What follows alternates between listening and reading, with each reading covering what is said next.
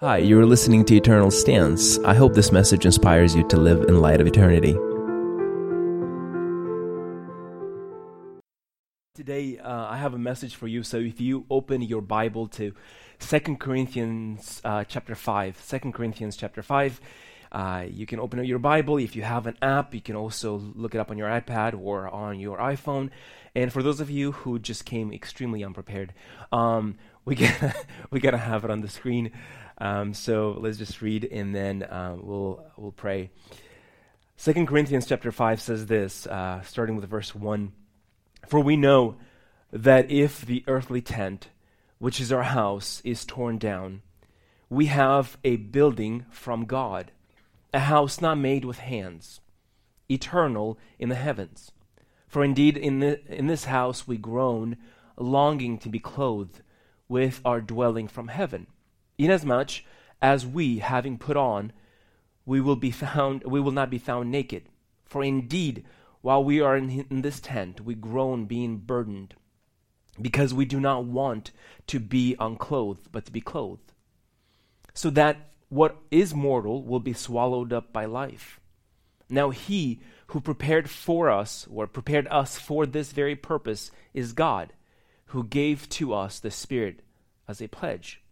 Therefore, being always of good courage, and knowing that while we are at home in the body, we are absent from the Lord. For we walk by faith, and not by sight. We are of good courage, I say, and prefer rather to be absent from the body, and to be at home with the Lord. Therefore, we also have as our ambition, whether at home or absent, to be pleasing to Him. For we must all appear before the judgment seat of Christ, so that each one may be recompensed for his deeds in the body according to what he has done, whether good or bad. Therefore, knowing the fear of the Lord, we persuade men, but we are made manifest to God. And I hope that we are made manifest also in your conscience. We are not again commanding ourselves to you, but are giving you an occasion to be proud of us, so that you will have an answer for those who take pride in appearance, not in the heart. For we are beside ourselves. For if we are beside ourselves, it is for God. If we are of sound mind, it is for you. For the love of Christ controls us, having concluded this, that one died for all, therefore all died. And He died for all, so that they who live might no longer live for themselves, but for Him who died and rose again on their behalf. Verse 16. Therefore, from now on, we recognize no one according to the flesh, even though we have known Christ according to the flesh. Yet now we know Him in this way no longer. Therefore, if anyone is in Christ, he is a new creature. The old things have passed away. Behold, new things have come. Now all these things are from God, who reconciled us to Himself through Christ and gave us the ministry of reconciliation. Namely, the God was in Christ, the God was in Christ reconciling the world to Himself, not counting their trespasses against them. And He has committed to us the word of reconciliation. Verse 20, therefore we are ambassadors for Christ, as though God were making an appeal through us. We beg you on behalf of Christ to be reconciled to God. He made Him who knew no sin to be sin on our behalf, so we might become the righteousness of God in me. Would you pray with me this morning? Lord Jesus, I thank you, God, for your presence in this place. I pray right now, God, that you would open up our hearts to receive your word, Lord God. And Father, I pray that you change and transform us, Father. Father, I pray for 2019 as we leave things behind and we encounter 2020, God, that, Father, we would live this new year as a year that is, Father God, filled with moments and service unto you, Lord. Lord, we thank you, God, for every single thing that you've done in 2019, God, and we look forward to the things you've yet to do. But Father, most importantly, I pray that this year would be a year that we would spend every single moment of our lives contemplating and, Father, walking with you. Lord, we thank you and we exalt you. In the name of Jesus we pray, and everyone said, Amen. Well, that was a little bit of a lengthy passage, but I think it's important to understand the Word of God in context. Now, I understand that maybe your translation was a bit different. I was reading from NASB, But I wanted to go through this, and I think a lot of times when we come to the end of a year like 2019, we can look at all the things that we've done wrong and regret some of the things that we've done, and maybe regret some of the things that we didn't take a risk to do. I think a lot of times it's a time of kind of like looking at the past and looking towards the future. And some of us, we come across the things that we have to change, and we make resolutions. You all do that, and they don't last very long. You make resolutions to lose weight and to read your Bible more, and then and fast and all that. And it just so happens then your mind looked perfect, but when it came to practice, didn't really materialize. Can I tell you that God is a God of second chances? Amen? I think one of the reasons that we get so caught up in making mistakes is that we don't really check what motivates us. Let me explain. A lot of times we don't realize that we are motivated by our passions, and a lot of times we're motivated by our fears.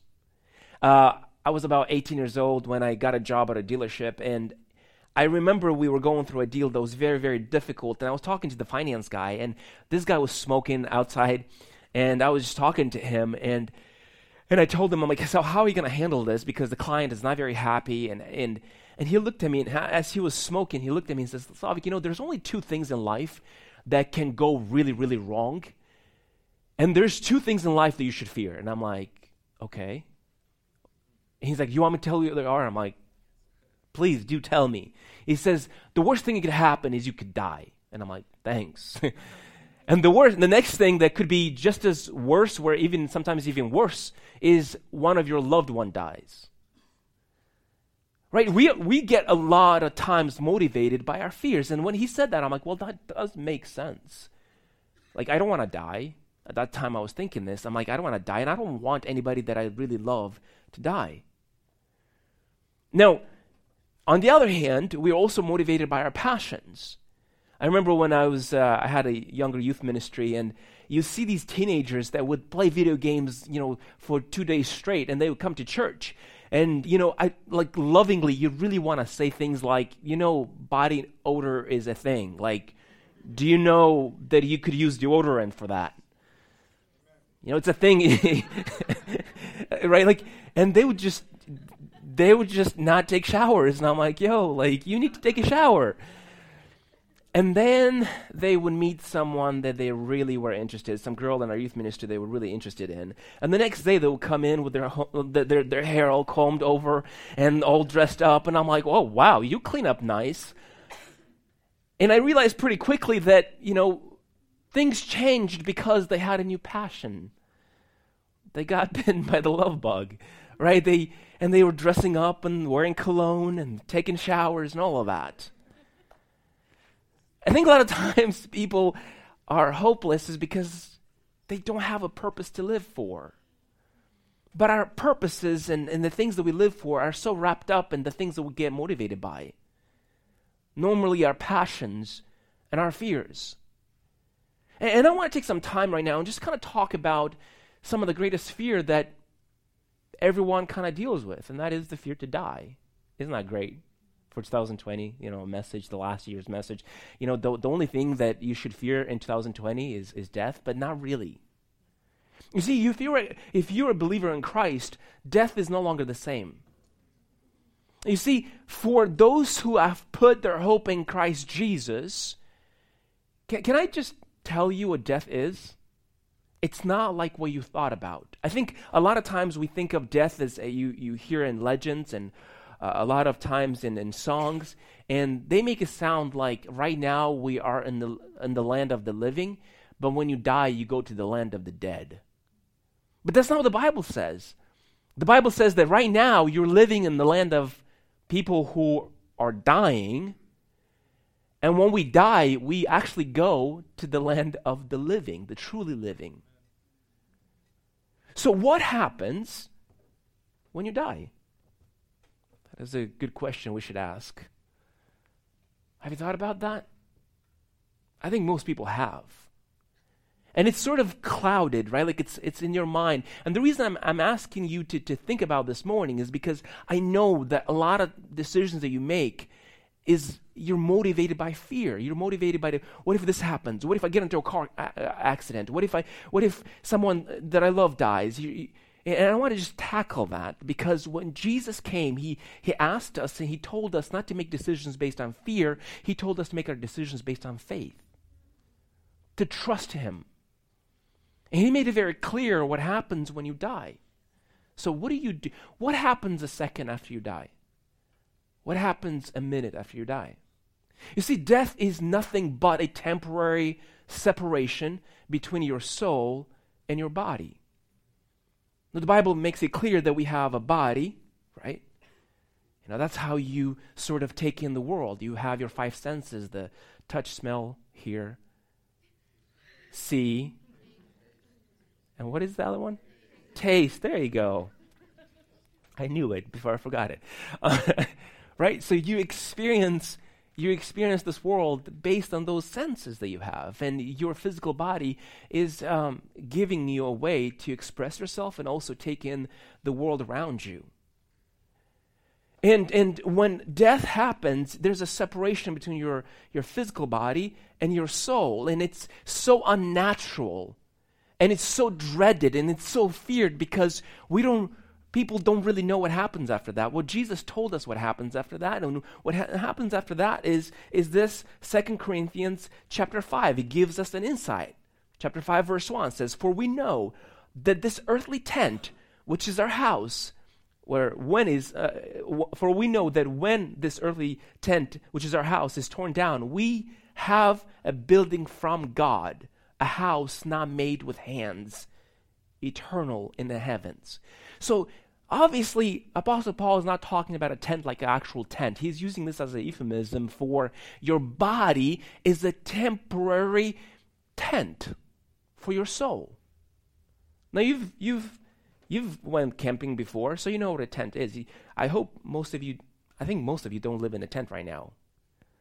Right? Tents are temporary. Buildings are, to a certain extent, permanent. We build buildings to last for tens and sometimes hundreds and thousands of years, right? But tents are temporary, right? So Apostle Paul says when you die, you're separated from this sort of tent that you have right now. Okay, well, this tent goes into the ground. We all know what happens with this tent. It sort of disintegrates. But where does the soul go? What happens right after you separated with your body? Well, a lot of Christians believe that you go into this place of slumber. You just sort of sleep for a while until the resurrection. I don't think that's the case the Bible makes. Look at this. He goes on to say, "For indeed in this house we groan, longing to be clothed with our dwelling from heaven, inasmuch as we have put it on, not to be found naked." So it's a really interesting way that Apostle Paul describes it here. He says we long for getting this new, building that it's going to hold our soul. We don't want our soul to, in a sense, be naked. Are you with me so far? We don't want a soul. So you're not a ghost. You're not a disembodied spirit that sort of floats around. No, when you die, you separate yourself from the body that you have here. And the next thing that we see here, he goes on to say, "For indeed, while we are in this tent, we groan, being burdened, because we do not want to be unclothed, but to be clothed. So what is mortal will be swallowed up by life. Now he who prepared us for this very purpose is God, who gave us the Spirit as a pledge." It's interesting kind of reference that they make here, the Apostle Paul makes here, and that is, he says that he gave us the Spirit as a pledge. Now, you guys know what happens when you become a Christian, you were born again. You used to be spiritually dead, but now you're indwelt by the Holy Spirit. And the Bible in a different passage says that he's given us as a seal upon our life to know that we are his. And he also makes this reference right here and says, God gave us the Holy Spirit as a pledge. So when you die, if you are in Christ, you have the Holy Spirit who is tasked to delivering you into the presence of God. So what happens a minute after you die? If you are a believer in Christ, you are in the presence of God. Can I repeat that? What happens after you die? Isn't that crazy to think about? If you just walked out of this place, or if I walked out of this place and I got hit by a bus, the next minute, I am in God's presence. Now, how are you in God's presence? What kind of body do you have there? Well, we know we don't get our resurrection bodies until we actually resurrect. So how do you, well, Slavik, it's really hard to make sense of, okay, this idea of what is it like to be in heaven when you don't have a body, when you don't have, your five senses. How do you talk? How do you sing if you have no vocal cords? How do you eat when you have no mouth? Right? How do you see if you have no eyes?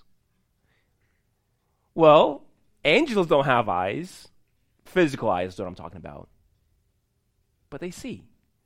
They don't have vocal cords, but they sing. We see when Jesus was born, he says there was a crowd of angels that were singing. So it turns out, a minute after you die, when you're in God's presence, you are in a different sort of housing, spiritual housing for your soul. That's what we hear, what we see Apostle Paul saying here, right? Like we are getting this heavenly sort of, housing, you could say, for your soul. For those who are in Christ Jesus, when you die, you're in God's presence right away.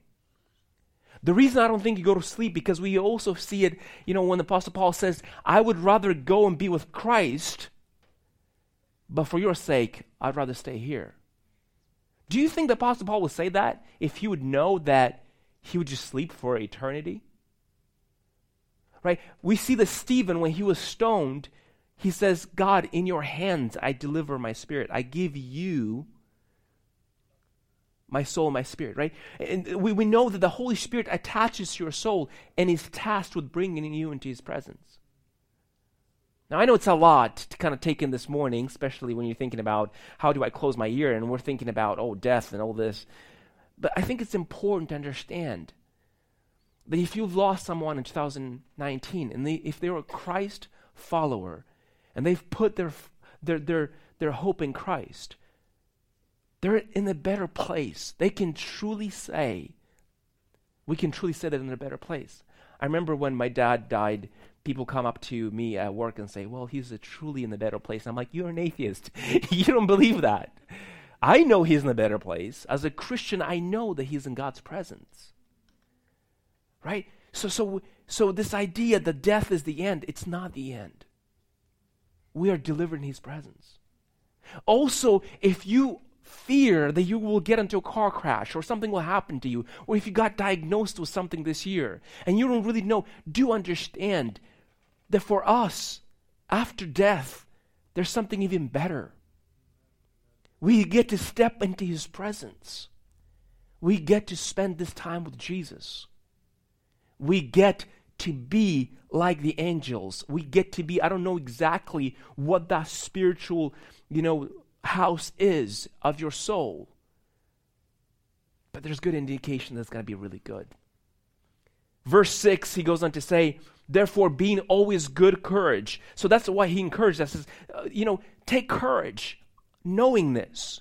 Knowing that even though in this body, in this tent, you grow and you're dealing with disease, you're dealing with all these things, do understand that when you pass away, when you die, take courage.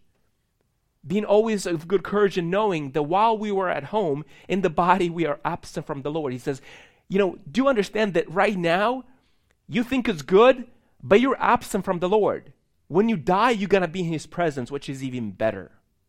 That's why we can see Apostle Paul in a different passage talks about, and he says this, that, for me, Philippians 1:21 says,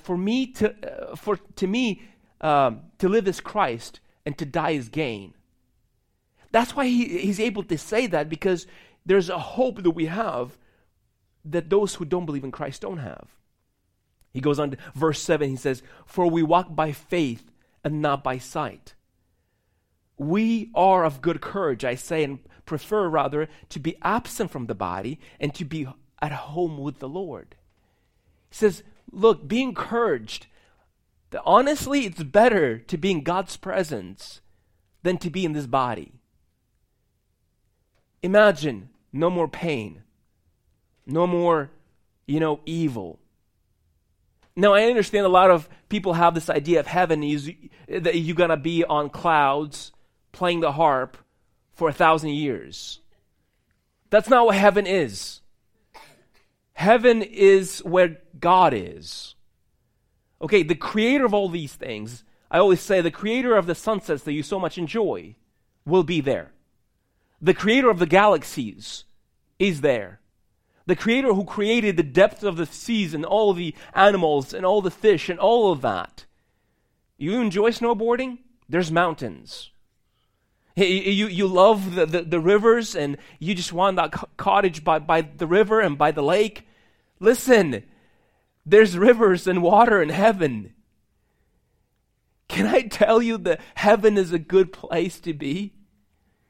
He's the creator of all things. Like I always say this, that I was never really good at music. I look forward to studying music for maybe 150,000 years. I look forward to seeing new colors and enjoying, new food and all of those things. He's the creator of every single pleasure that you enjoy here. He's the creator of all that. So it's a good thing. So he says, we walk by faith and not by sight. He kind of, again, brings this idea that, listen, in this life, we are so limited by what we see through our eyes. That's why we have to see with our faith. We are walking by our faith and not by our sight because our sight is so limited. Our physical body is so limited. I cannot see past that wall.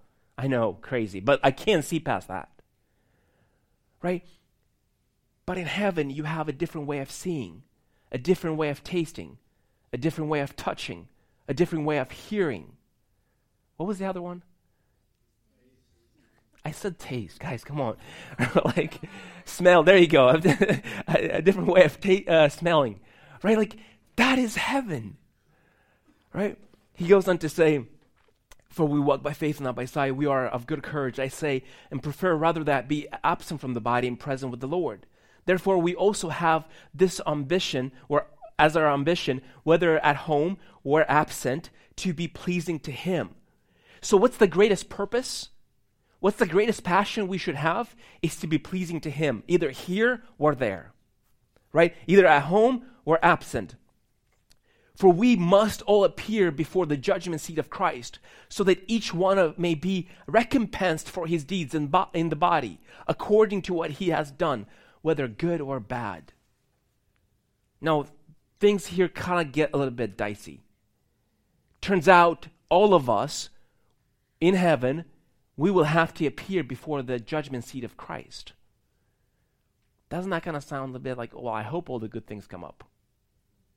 Right? Let me read that again. "Therefore, we also have this our ambition, whether at home, to be pleasing to Him. For we must all appear before the judgment seat of Christ, so that each one may be recompensed for his deeds in the body, according to what he has done, whether good or bad." You know what this means? This is not talking about your sins. Can I repeat that? This is not talking about, when he says bad, he doesn't talk about your sins here. The judgment seat of Christ is where you get a reward. You see, you are saved by putting your trust in Christ. And because of that, at the judgment seat of Christ, you're no longer judged for your sins. If Jesus judges you for your sins at His judgment, what that means is that what He's done on the cross was not enough. This judgment seat of Christ is not like the judgment where all people will be judged. No, the key word here is recompensed for His deeds in the body according to what He has done, good or bad. Meaning good things. Did you do ministry because you truly love the Lord? were the bad things. You did ministry because even though you were saved, even though you put your trust in Christ, you have some bad motivations, bad ways of doing ministry, bad ways of kind of like serving the Lord. That a lot of times also happens that your will got involved, your emotions got involved, and your motivations were tainted. At the judgment seat of Christ, this is where you will be given a reward. At the judgment seat of Christ, you won't be judged for your sins. So you don't have to worry about this. If you put your trust in Christ, you don't have to worry about your sins. What you have to worry about is how obedient you were to His word. How well did you walk with Him? Do you want to spend eternity thinking about all the things you could have done for Christ here in the body? Here, it's going to be like what Jesus in that parable says, I gave you the talents, the resources. What have you done with what I've given you? Right? So, he says this, that no matter what we do, right, verse 9, therefore we also have as our ambition, whether at home or absent, to be pleasing to Him. That is what needs to motivate us. For we know that we will appear before the judgment seat of Christ. So to each one may be recompensed or kind of rewarded for his deeds in the body, according to what he has done, whether good or bad.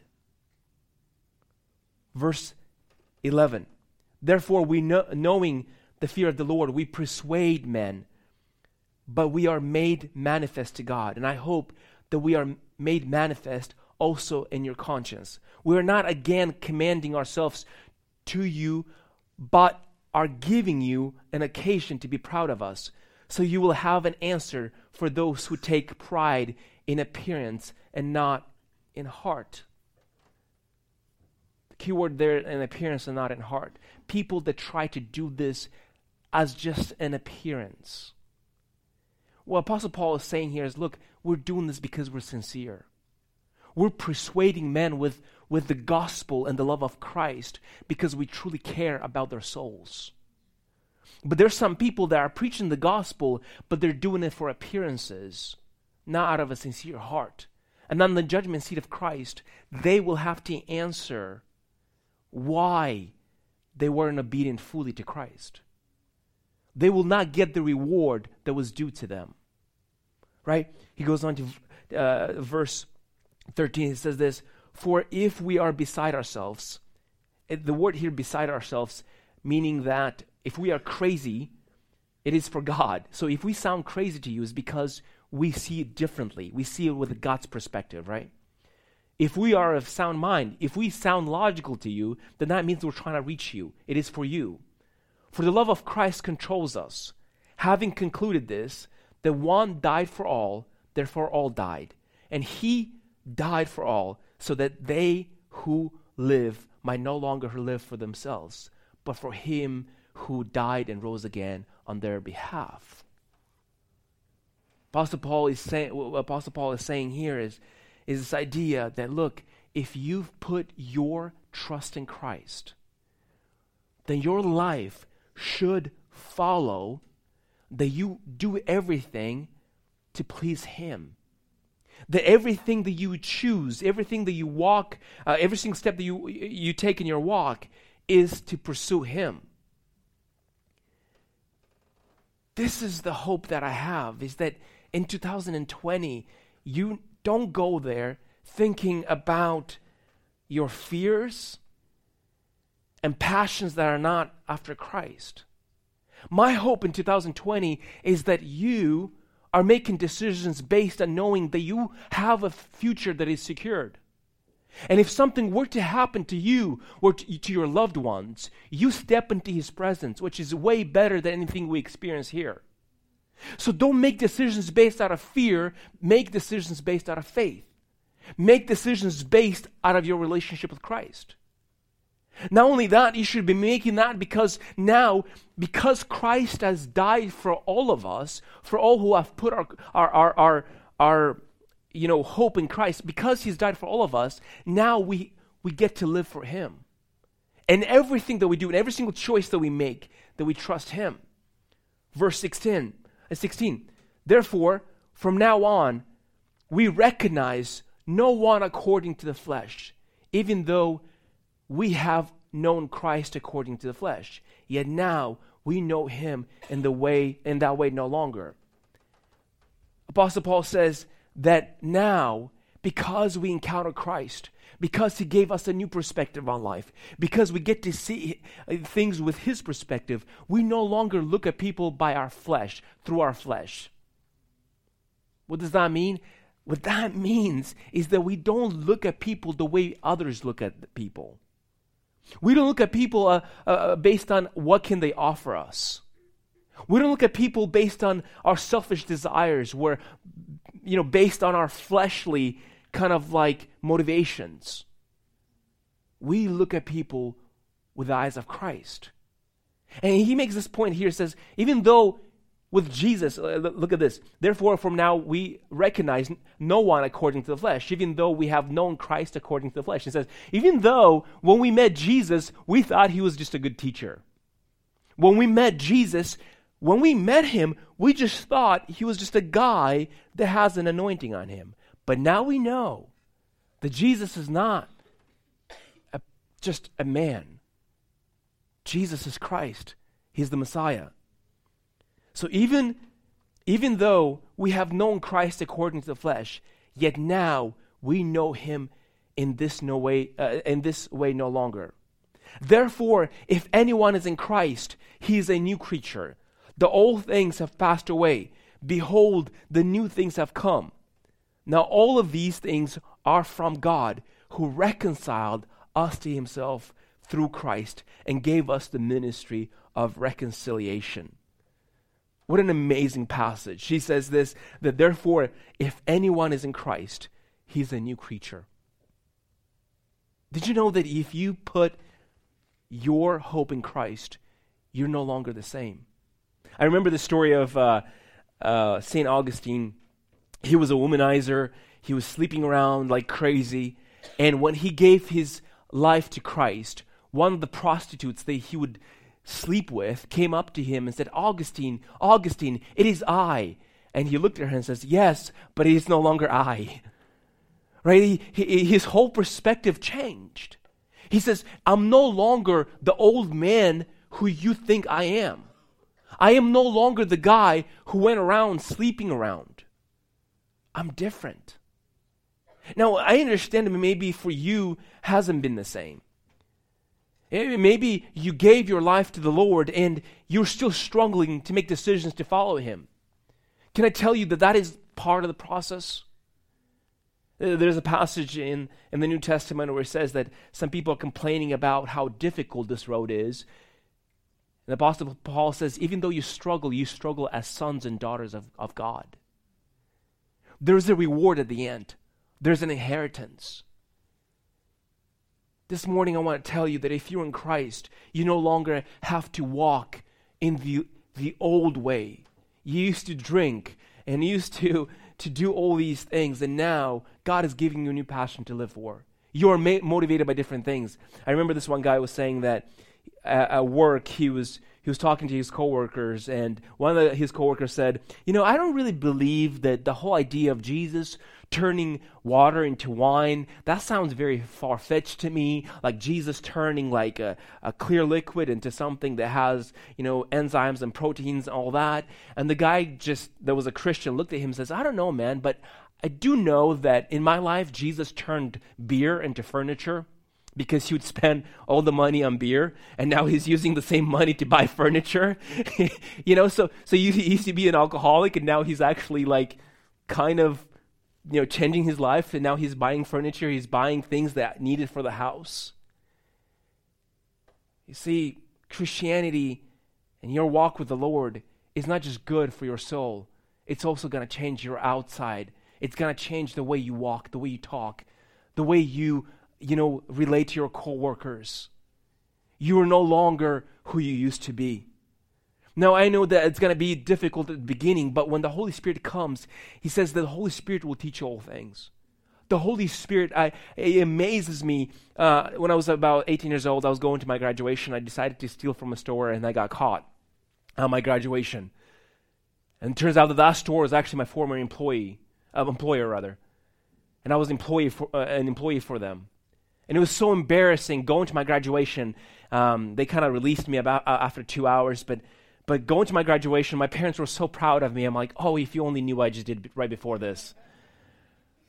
Right? And I remember I would walk into a store and steal things, and now it's like if I take a pen from my job, I have to turn around and return the pen because I feel convicted.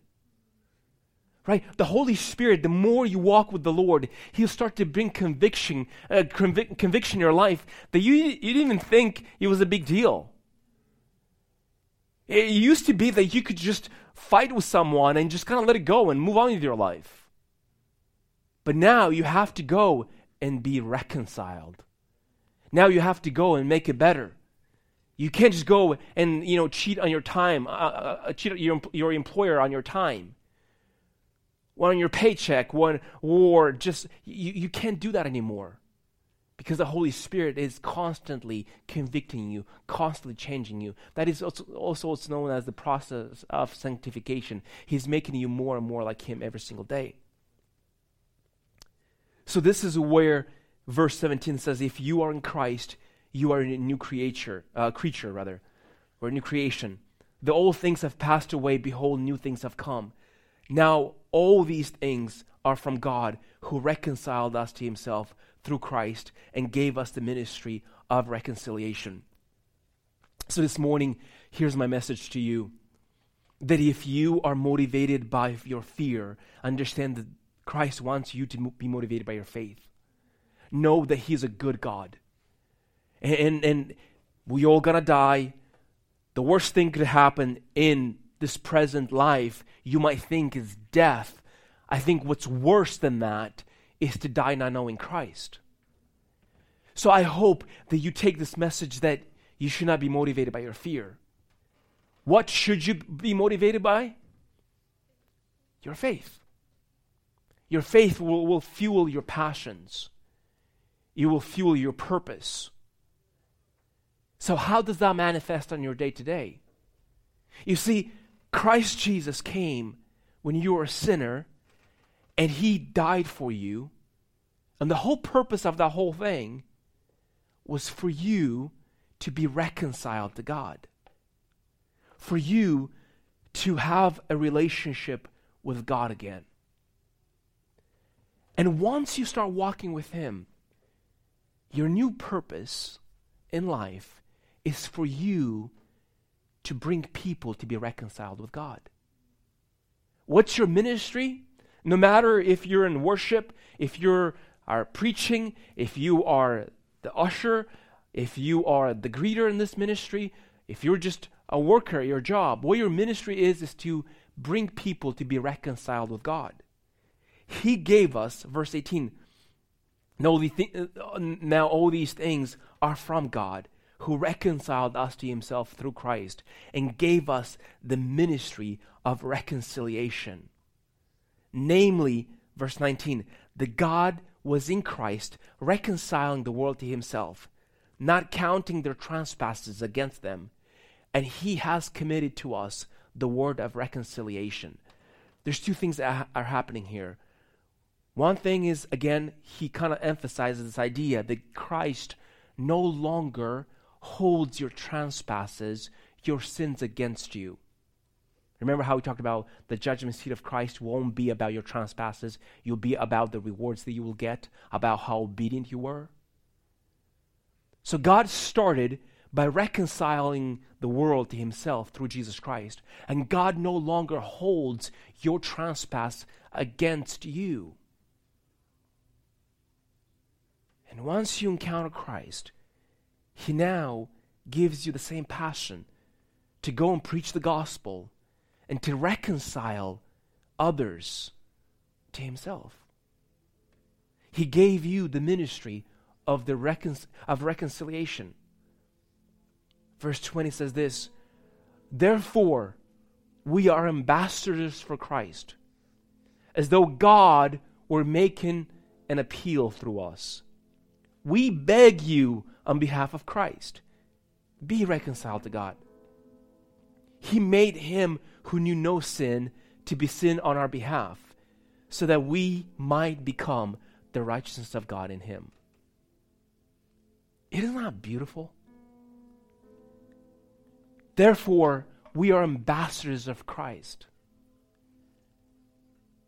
So what's our number one goal in 2020? What are we called to do? Is to be ambassadors for Christ. You can't be an ambassador for Christ when you haven't met him yourself. You can't represent our president if you've never lived here. You cannot be an ambassador to a different country when you don't know anything about America or our president. You can't represent the kingdom of heaven on earth when you haven't internalized it in yourself. When you haven't met the king yourself. Now, a lot of people feel like that our job is to go change culture and sort of change the whole thing, but that's not the job of an ambassador. What ambassador goes to a country trying to change it? Usually that doesn't happen. When an ambassador goes to a country, they're not there to change that country. They're there to represent the interest of the country they represent. And I think we kind of got this a little bit backwards. We feel like we have to war against the world. We feel like everyone has to think like us, and everyone has to sort of like, we have all these political fights, and we have all these picketing, all that. Can I tell you this morning that your job is to represent Christ well? Your job, now I'm a naturalized American, but before this I was a Moldovan. But my true citizenship is heaven. I'm here to represent the interests of heaven. Now, I love the United States, don't get me wrong. This country has afforded me some privileges that I never would have had in a village that I lived in. I'm thankful. But I'm here to represent his kingdom. I'm an ambassador for Christ. So dial down your rhetoric, dial down all your political fights on Facebook and Twitter, and instead represent Christ well. Tell about his hope, the hope that we have in him. Preach the gospel. Preach the word. Stop fighting about if you have your gun rights or not. I don't want to, again, I don't get into political, I really don't care about any of that. What I want to say is be passionate about his kingdom. Represent him. That is our goal. Therefore, we are ambassadors for Christ, as though God were making an appeal through us. We beg you. Can you imagine Apostle Paul saying this? We beg you on behalf of Christ to be reconciled to God. He made him who knew no sin to be sin on our behalf, so that we might become the righteousness of God in him. That is the hope here. That we encounter him. And as we understand that God no longer holds the trespasses that we've done against us, we are out to tell others about the hope that we have in Christ. We are out to represent his interests, represent this kingdom of heaven in us. And no matter what happens, if death, where a loved one passes away in 2020, our job is to point to the hope that we have in him. That is the goal. Now I know that it's so easy to get tangled up in everyday things that you have to do, and it's so easy to lose our grasp on what we're supposed to do. But I want to read a couple of verses here, and I want to tell you that life is so fragile. No wonder he describes your body as a tent that is fragile. James 4:13 says this, "Come now, who say, today or tomorrow we will go to such and such a city and spend a year there and engage in business and make a profit, yet you do not know what your life will be like tomorrow. You are just like a vapor that appears for a while and then vanishes away. Psalm 90:12 says this, so teach us to number our days, that we might present to you a heart of wisdom. It's so easy to get distracted, and can I tell you that 2019, in 2 days or 3 days, I think, something like that, we will never be in 2019 again. You'll never get to relive 2019 again. And your life is nothing but a vapor. It's something that just sort of is here for a second, and then you are faced with eternity. I want you to start thinking about that for the next few days as you close this year. Are you looking with a perspective that is eternal, or are you looking just, how do I take care of my kids? And now all those things could be very important for that moment. What I want to tell you is don't neglect the bigger things. Don't neglect that you have an eternity to face. I love this story. C.S. Lewis was writing to one of his friends, an American lady, and it was interesting because she was having a really hard time to face death, and she was in the hospital. They gave her, maybe a few weeks to live, and she had a really kind of hard time. So C.S. Lewis writes to her and says this, has this world been so kind to you that you should leave it with regret?